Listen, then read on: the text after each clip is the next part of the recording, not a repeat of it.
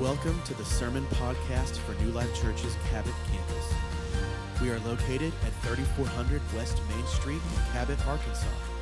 Our service times are Sundays at 9 a.m. and 11 a.m. To find more information about what we believe, upcoming events, and more, please visit newlifechurch.tv or you can text the word Cabot to 88,000. That's phenomenal. Like Ricky said, if you guys have never had a chance to meet me, my name is Blake Polston. My lovely wife Ashley and I, we actually pastor at our downtown Little Rock campus. But what our primary mission field, we lead a recovery ministry called M18 Recovery. And so some of you guys, may or may not know, your church, New Life, has a residential care facility for men currently overcoming drug and alcohol addiction that's based in downtown Little Rock out of our downtown New Life church.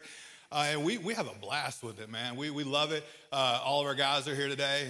They're not wearing any specific uniforms, so y'all got drug addicts everywhere. You don't know where they're at. So, but the good news is that they're in Christ now. And I'm going to tell you, like, one of the most powerful things in the world is when you take somebody that recognizes that they're a sinner and they're saved by grace, and then you release them into the kingdom with a godly mission. Look, I'm telling you, there's something about drug addiction that is so powerful. And here's the thing, man. Anything that the enemy uses for harm, you know what? God will use it for good, right?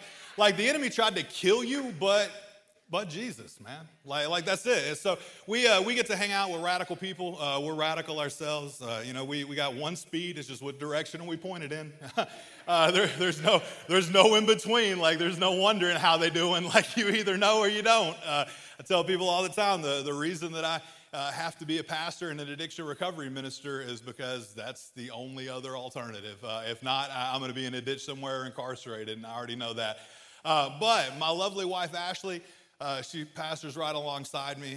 One day, in Jesus' name, we'll have a women's facility. We keep praying that into existence. There's Ashley.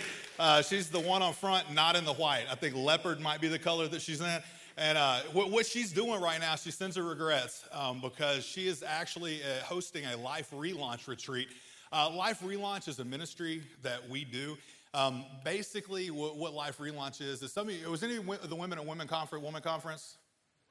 All right, yeah. Give me the obligatory woo, like whatever.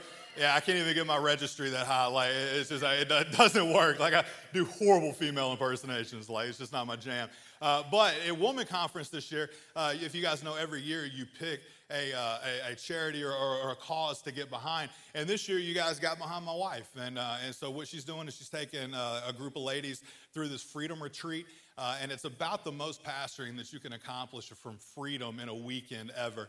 And so we hope to continue to be doing that. And you guys will get a report on this coming up at Woman Conference. So hopefully you guys will attend. I've already witnessed the slide. We got one person back. You got to be on the committee. Look, I'm just saying, like, wherever that lady is, find her after service and she will get you connected with Woman Conference.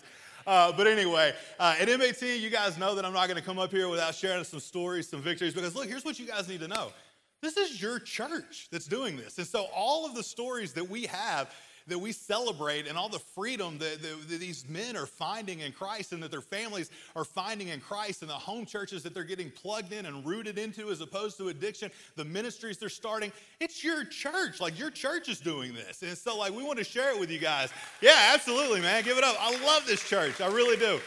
And so this is Carlos, man. I got a praise report from Carlos. Daniel Ramos is pastor of NLC Espanol. Some of you guys may or may not know, our church has a Spanish-speaking campus. How cool is that, you know? And so we have that. It's located actually at the original New Life Church building in downtown Conway. But Daniel Ramos and his wife, they pastor it. And whenever we took Carlos in the very beginning, we said, Daniel, we don't speak Spanish. Well, Carlos, he's bilingual, but his family, they don't speak Spanish. And so we said, so everything that we do, we're going to have you involved. And because we don't just feel like that if focusing on the man is effective, we feel like that you need to focus on the entire family. Like, because in addiction, there's more than just the man. You've got the spouse, you've got the mother, like you've got the father. And if you want this real holistic approach, you have to pastor them all well. And so Daniel, he accepted the task. And man, over a year ago, we graduated Carlos.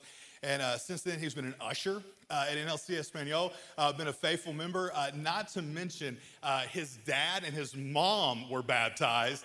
And so if you can see his father baptizing his mother in that picture, this is beautiful. And just his dad's story, the fact that he was homeless on the streets of Mexico when he was an orphan, and just if you just hear these guys' stories, it's something that only God can be responsible for, because it is true redemption and true victory. And we just love Carlos and are super proud of him. The other story, this is so cool. You're going to need a little explanation in this as well. So Blake Bisbee, I was the only person in our entire ministry that wanted to take him. Everyone else was so against it. And I say this because they thought he was too far gone. Blake was living in Stuttgart, and he was living with his elderly grandmother, drinking himself to death in oblivion. Anyway, something moved in our heart, and we don't typically do this. We went and picked this guy up from his grandmother's house twice to try to get him into M18. And so we felt so called. But the first time he showed up to M18, he was wearing a suit jacket, which is commendable. But he had tried to wash it the night before, and so he threw it in the washing machine and dumped Tide laundry detergent all over it, but then neglected to actually start the cycle. And so the next morning picks it up out of the laundry, throws on the laundry detergent covered suit jacket, and shows up at New Life in downtown Little Rock drunk as a skunk. And but since then, he ended up participating in M18, found the Lord in a very real way, stayed in our Phase 2 program, reconciled with his wife, moved back home with his wife, his children, and was doing phenomenal, holding down a full-time job, loving the Lord with all of his heart, and now he's incarcerated. Whoa, what happened? Well, turns out he actually had some pending charges before he ever come into M18 that he had restitution for. But this is the coolest thing. What he's doing in that picture right there is he's actually leading a Bible study at M18 Recovery for the residents that are currently in the program, right? Like, does anyone else think that's the coolest story ever? Like, even though that he had to pay for the restitution for what he had done in the past, he's still keeping Christ with him and still leading people to the Lord. He actually was talking to a guy, led him to the Lord in county, and the guy was looking at getting baptized. And so God needs people in every corner of society that are sold out, devoted followers of him, right? So let's get to the message. Today, we're going to be in the book of Matthew. We've actually been going through the book of Matthew, and it's a really cool book. I absolutely love it. It's one of my favorite accounts of the gospel. And Matthew, he was a phenomenal writer at what he did. He was a tax collector, and you can just see the way that he writes and how the style permeates through it. But the title of the message today is going to be When Jesus Comes to Dinner. In that, we're going to be walking through the call of Matthew. Jesus, he called Matthew and then went over to his house and had dinner. I was literally thinking in my seat, I didn't share this first service, but I was thinking about, like, what type of preparation do you do to prepare for Jesus to come into your house, you know? Like, I can see my wife, like, you know, cleaning, you got DJ Roomba, like, running around, like, we got kids scrubbing with toothbrushes, and me, I'm just propped up going, he already knows how dirty we are, you know what I mean? Like come on, like, read the word, like, he tells us he already knows. But there's got to be an amount of preparation, but I was also thinking about some of the most important dinners that I've ever attended. And I was thinking about one time when I was a kid, one of the most memorable moments whenever I was a child of dinner. My mom worked at a company called Townsend. It was a big poultry company, and we would always get to go to the Poultry Federation's, like, national conference, which was held in the resort city of Hot Springs. And yeah, no, not too big of a build up there. But we would always have these fancy dinners, and I remember one time that I knew you had made it whenever you eat at a dinner and the fish still has the eyes. You know, just like to let you know that your food is, it knows what you're doing. And after that, we went to a concert, Garth Brooks. They actually had Garth Brooks, and then the next year he became famous, and it's probably safe to say that that's the only time he ever played in Hot Springs Convention Center. But I was there, and it was phenomenal.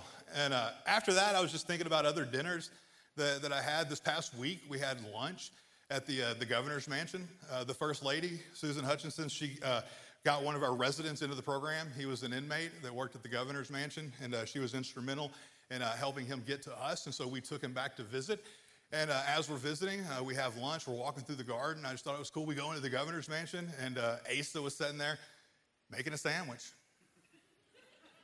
I mean, no joke. Like, that's just what happened. You know what I mean? Like, no more than that. We stepped by. He got on a plane. I don't know. But it was pretty neat being in the gubernatorial kitchen, you know, just sitting there with Asa and a sandwich. But I think that the most important for me when I think about dinner that I've ever had was when I met Pastor Rick.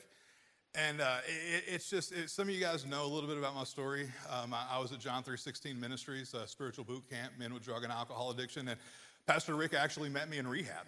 And that day that he met me, we broke bread together and he poured into my life. And that day, God revealed to me that there was a door that could be opened. Like, I knew what I wanted to do. I knew I wanted to pursue Christ with all my heart, but I didn't really know which direction to go in. And so Rick showed up at John 3:16. God showed me there was a door that was open, and he didn't tell me what it was going to take to open it or how long it was going to take. All he told me was to open it. And so that's what I've been doing ever since, right? And the importance of that is to know that whenever God calls you, he doesn't always give you the details, right? Like he'll let you know what you need to do. He'll speak to your heart. Like, Rick never told me what he wanted me to do or any of this. It was just something that God showed me. And he said, work this way, move in this direction, align your life so that everything you do revolves around opening this door. And that's what my wife and I have been doing. And since then, we've watched the vision that we have. We've watched it grow. We've watched it shift. We've watched it change. We've watched it come into fruition. Like, we've got to watch all that. But it took following after the dream and after the vision that God had given us. But the most important dinner that I've ever had possibly could have been that day. And we're going to read about the most important dinner that Matthew, that he ever had. So whenever Jesus come to eat with Matthew, it was monumental. Like, it was a life-changing experience. Could you imagine having Jesus over into your home and allowing him to speak directly into your life, right? Like, that's what happened with Matthew. It's a story about second chances. In Matthew, you think about who Jesus is to him. It's the Lord and Savior. Well, that's also who Jesus is to us. Like, you read about these stories in the Bible, and sometimes I think that we can get lost, and we don't necessarily realize that the reason that we read about these stories in the Bible is to reveal to us the character of God. Why? Because it's never changing. Like, the same God that was there with Matthew, the same Christ, that's the same as Jesus is today. And so we're not reading about what Jesus did. We're reading about what Jesus does. Like, everything that we read in the Bible is just as applicable today as it was then. And so let's look at this. In Matthew chapter 9, verses 9 through 13, I'm going to read this encounter. It's several short verses. It says, as Jesus went on from there, he saw a man named Matthew sitting at the tax collector's booth. Follow me, he told him. And Matthew got up and followed him. While Jesus was having dinner at Matthew's house, many tax collectors and sinners came and ate with him and his disciples. When the Pharisees saw this, they asked his disciples, why does your teacher eat with tax collectors and sinners? On hearing this, Jesus said, it's not the healthy who need a doctor, but the sick. But go and learn what this means. I desire mercy, not sacrifice, for I have come to call the righteous, not the sinner, or for not come to call the righteous, but sinners. So what can we learn from this encounter? First and foremost, I read this and I think we have to follow. Like, we must get up and follow. When Jesus calls, we are forced to make a decision. Are we going to follow or are we not? Like, there's no middle line here. In verse 9 it says, as Jesus went on from there, he saw a man named Matthew sitting at the tax collector's booth. Follow me, he told him. And Matthew got up and followed him. Personally, I don't like being followed. I don't know about you guys. Like, I see the cops behind me instantaneously. I'm like, ooh, like, what are they doing? They're probably going to pull me over and give me another seatbelt ticket. Like, I don't know why. Like, every time that they get behind me, I'm just like, click. No, I'm kidding. I try to wear my seatbelt a lot, but every time that I don't, they get behind me. It's just a matter of nature. And then also, I have 2 kids under 3. Any parents in here? Like, kids just follow you. Like, it's crazy. Like, you could be walking and then like you stop and then like a kid just bumps into you and then you can hear the other one thud up against the other one. It's just like this train that runs around. Like, I have to lock the door when I go in the bathroom. If not, I'll be sitting there and a kid will be trying to pop their head under my legs. Like, I don't even know what's going on, but it's just the craziest thing ever. And here's what I want to tell you guys. That's the opposite of what Jesus wants. Jesus wants us to follow him. Like, Jesus wants us to follow so closely that if he stops, we stop, you know? Like, he wants us to bump into him. He's okay with that completely. But see, Jesus, he wants us to follow closely, but we have to answer the call. Like, when he says to follow me, we have to make the decision on whether or not that's what we're going to do. But Matthew, I think it's really neat. You see, he says he saw a man named Matthew, right? And so Matthew's writing this. And so Matthew doesn't say, I saw Jesus and all of a sudden I thought that was a good idea and that I would start following him. That wasn't the case at all. Like, Jesus saw him. Jesus called him. Much in the same way that Jesus is calling you. Like, he knew who Matthew was. Like, Matthew was the scum of the earth in the Jews' eyes.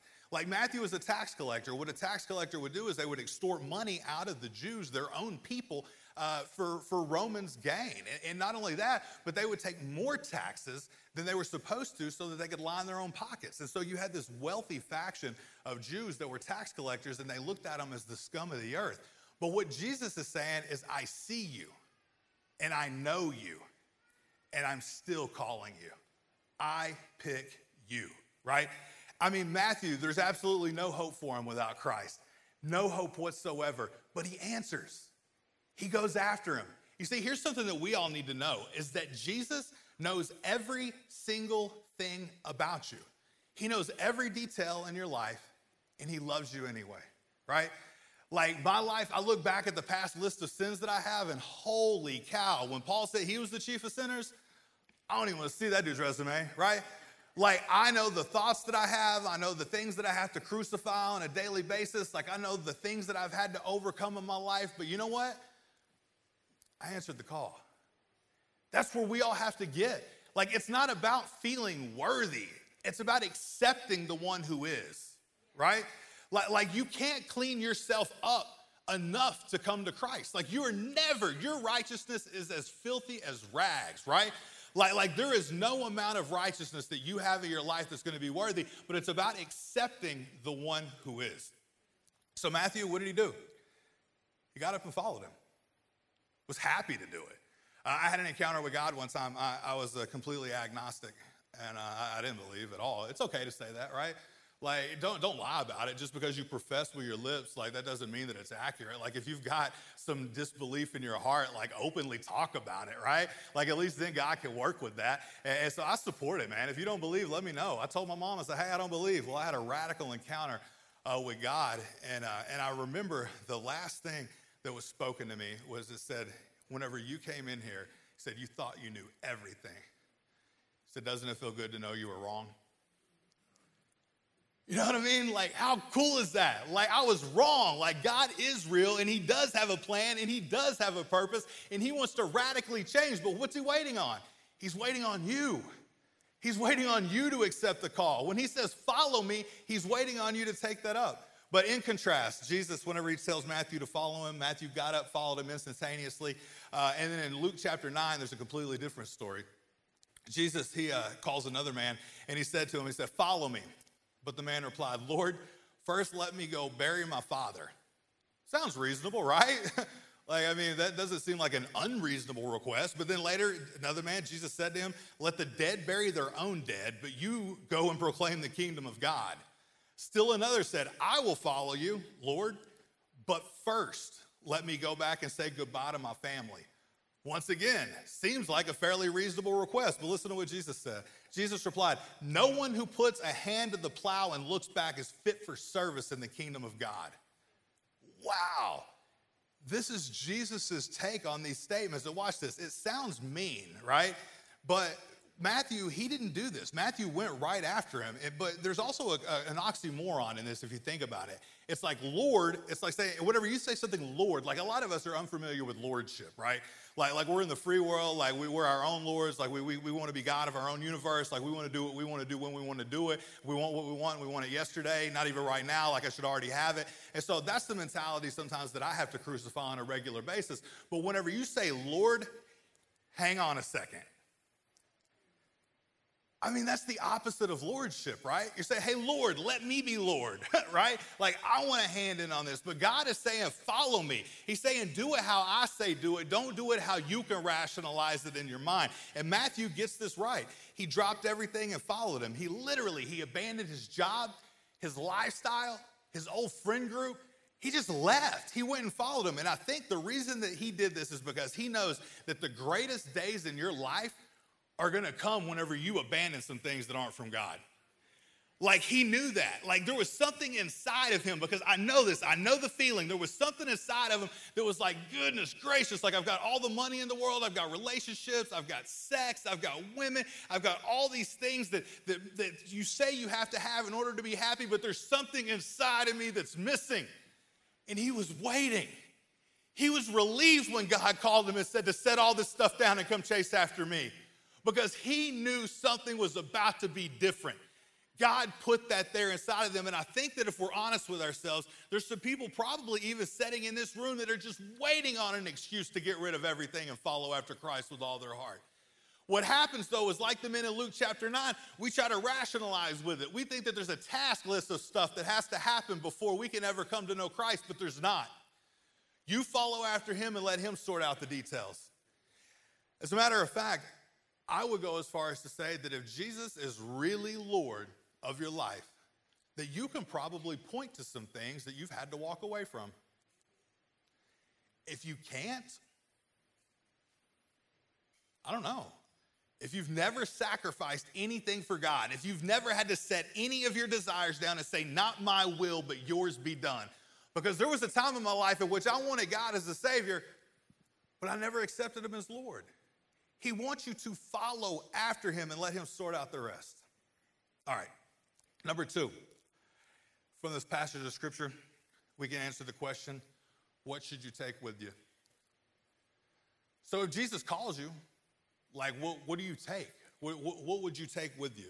And in verse 10, we see this. It says, while Jesus was having dinner at Matthew's house, many tax collectors and sinners came and ate with him and his disciples. All right, let's unpack that. Matthew, he brought a couple things from his old life. The first thing that I think that we could safely say, he brought his pen. What do I mean by that? He wrote the book of Matthew, right?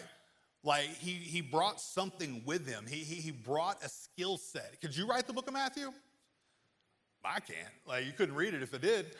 But Matthew, he had this skill set. He had this gift. Not only was he inspired by the Holy Spirit, but at some point in time, he had to have the ability to write this down. And so how does that apply to us today?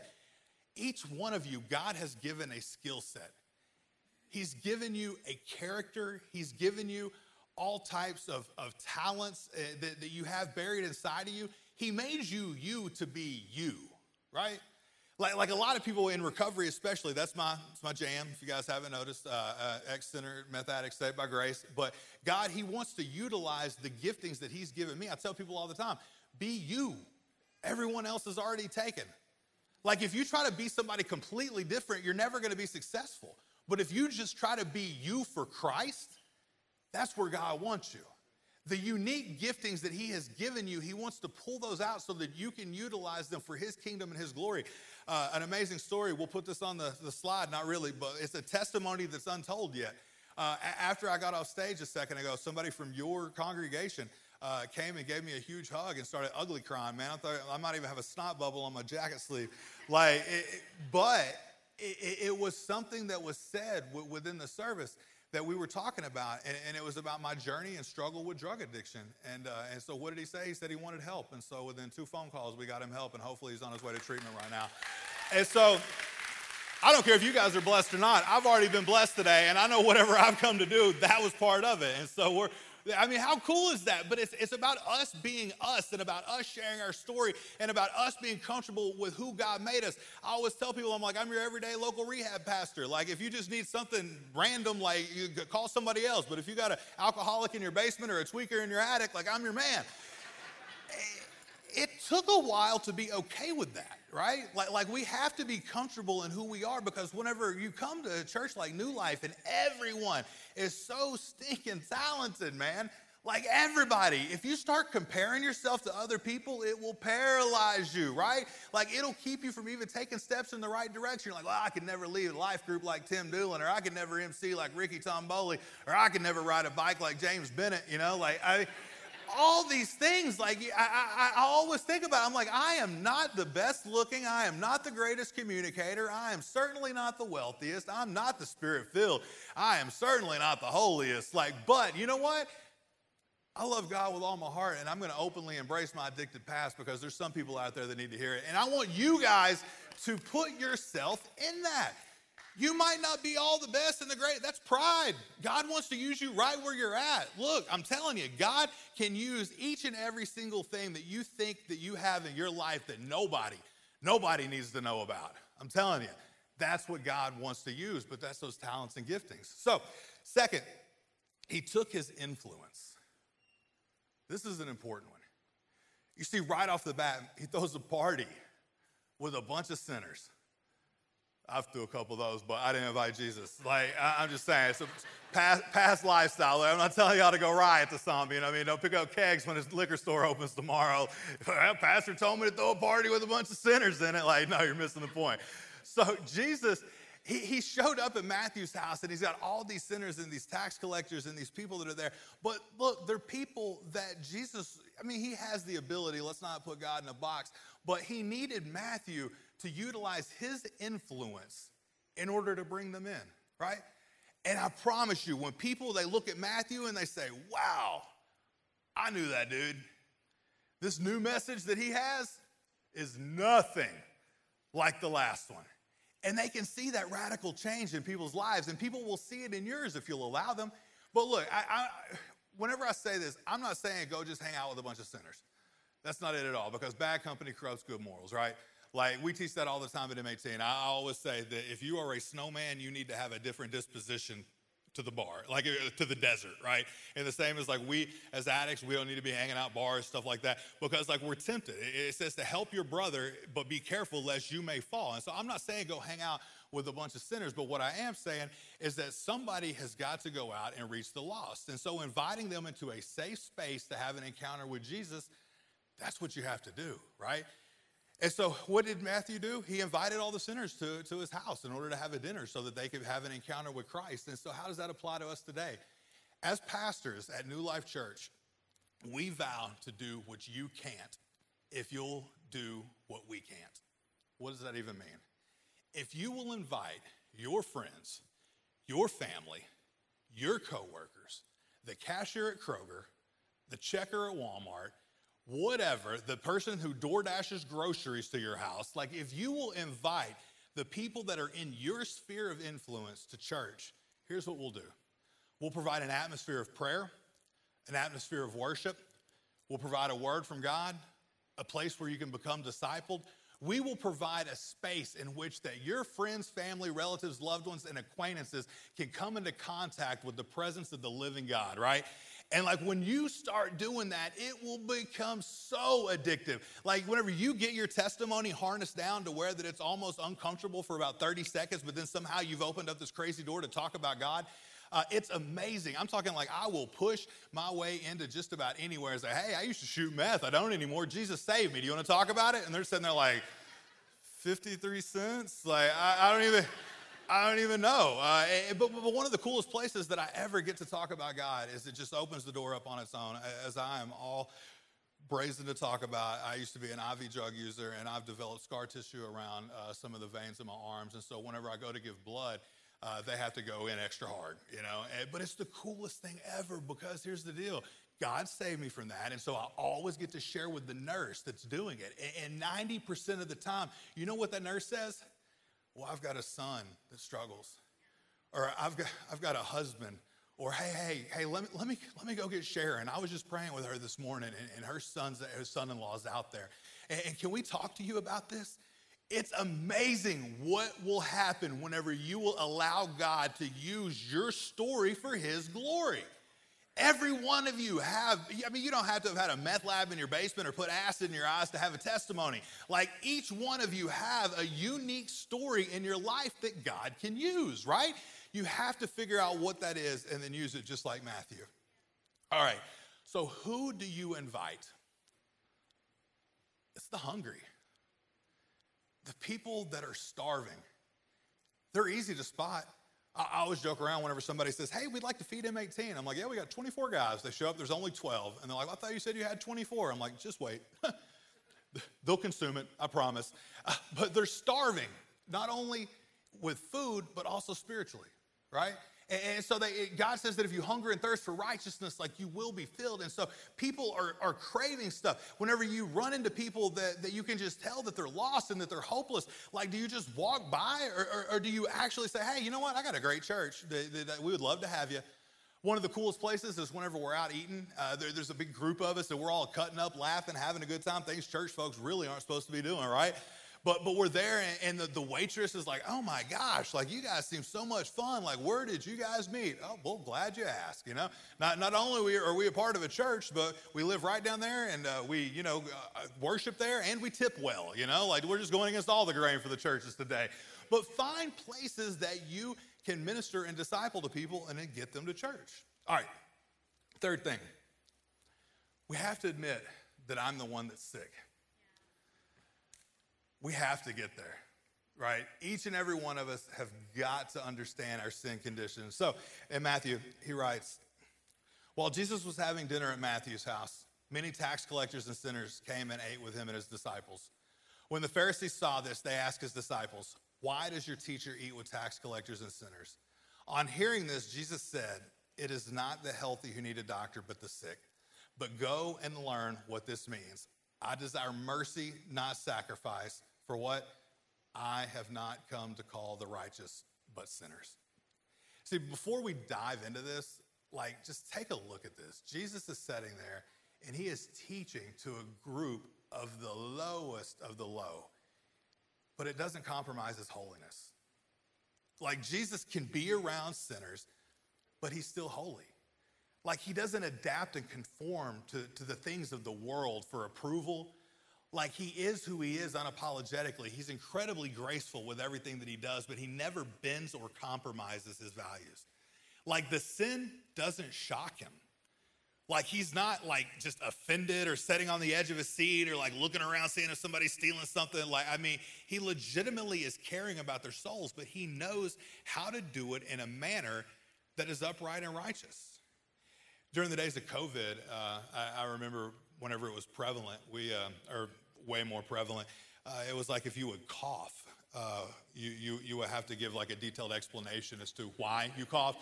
Like it's like that we were such a hyper awareness of sickness, you know. And you're like, oh, I promise it's cornbread, like sucked it down my throat. Oh no, get out of here! And the next thing you know, you pull that little thermometer and you're poking it at your forehead. You're like 94.6, and you change the batteries 5 times a day, trying to get it to say something other than 94. And you're like, yeah, you're a zombie, but you don't have COVID. Like those things were accurate. Just me? Am I the only one?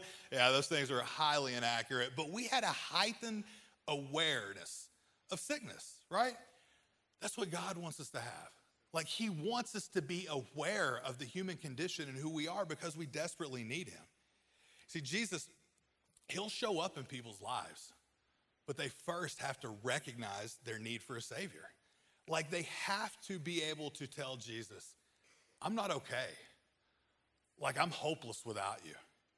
And we see this. Think about this, though. Okay, what offensive language would it be if nowadays we were eating with Jesus and he called us all sick, all sinners? Like, you don't want to throw a chicken leg at him, you know what I mean? You're like, get this dude out of here, right? But Jesus, he uses this language because he wants us to be aware of who we are in relation to him and how far we miss the mark every day and that we can't do it without him, right? Like he wants us to be in constant dependence. Scripture says that if we live a life controlled by the Spirit, like that's when we're not going to gratify the desires of the flesh. And that's moment by moment. Because you can in one moment be living a life controlled by the Spirit, and then the next, a life gratifying the flesh. And it's like we have to constantly be dependent upon God for this. But Jesus, you don't need him to affirm your sins, right? Like you don't need him to say, oh, it's okay, it's fine. Or you don't need him to minimize them, like, oh, your sins are okay, like they're not near as bad as somebody else's. What you need is you need Jesus to do exactly what he does, and that's to say, I am here for the sick. I am here for the sinner. I am here for you. Like you need to know that. God is here for you. Whenever we were still sinners, he still died for us. There is no way that you can clean yourself up enough to come to Christ. You have to do what Matthew did, and that's follow him and let him sort out the details. There's a word in Hebrew, and it's the word hesed. Hesed, and it's used over 250 times in the Old Testament, and you'll see it translated a lot. Many words such as mercy, compassion, love, grace, faithfulness. All these are come from the root word hesed, but there's not really a good English translation for this word. Literally, it's like an action word as well, because hesed, it's not just like a emotion or like a feeling, but it actually involves an action on behalf of someone who's in need. So like feel that. So whenever God is talking about mercy, when God's talking about love, when God's talking about compassion, it's literally talking about that particular characteristic or trait being activated upon need. And so whenever we reach out to God and we admit the nature of our brokenness, that hesed, it comes into play and it activates something inside God that shows us the divine compassion, the divine mercy. It shows us all these things, but we have to first admit the nature of our wrongdoing and call for it. See, the 23rd Psalm, it actually gives a really good example of this word hesed, and I'm going to read this and just listen. It says, the Lord is my shepherd, I shall not want. He makes me to lie down in green pastures. He leads me beside the still waters. He restores my soul. He leads me in the paths of righteousness for his name's sake. Yea, though I walk through the valley of the shadow of death, I will fear no evil, for you are with me. Your rod and your staff, they comfort me. You prepare a table for me in the presence of my enemies. You anoint my head with oil. My cup runs over. Surely goodness and mercy shall follow me all the days of my life, and I will dwell in the house of the Lord forever. So that word, when it talks about goodness and mercy, it's that word hesed. So when we come to Christ and we admit our brokenness, it activates something in God. And then mercy and goodness and compassion and kindness and love, it follows us wherever we go for all the days of our life. It's like something happens. It's like God unleashes the hounds of heaven, and they're on us. And no matter where we go, no matter how far we feel like that we've drifted, they're right there on our heels. If we will make the choice and decision to follow God and admit our brokenness, it should change us, right? Like there should never be a time in your life in which that you come into the presence of Christ and you're the same. Like we played that song with the Transfiguration. It's on my playlist. I have a very short playlist of 20 songs that never changes. It drives my wife crazy. But they work, you know? And so I love it. But that's one of the songs that's on there. And there's that verse that says, I'm changing still. And I look upon the Lord and believe.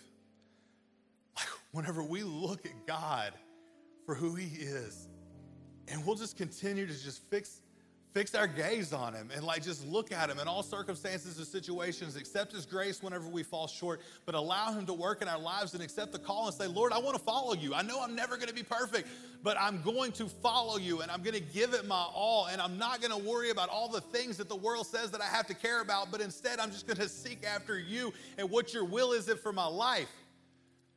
That's where you're going to find peace. That's where you're going to find happiness. That's where you're going to find joy. And it's not going to be joy like the world gives, which is temporary and fleeting. It's going to be the peace and the joy that Christ gives, which is irreplaceable. Well, guys, I want to pray for you today.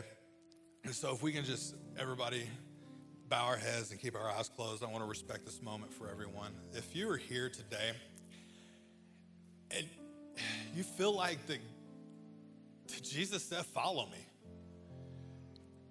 and maybe you didn't. Or maybe you did for a season and then somehow you got off track. It's okay. It doesn't surprise him.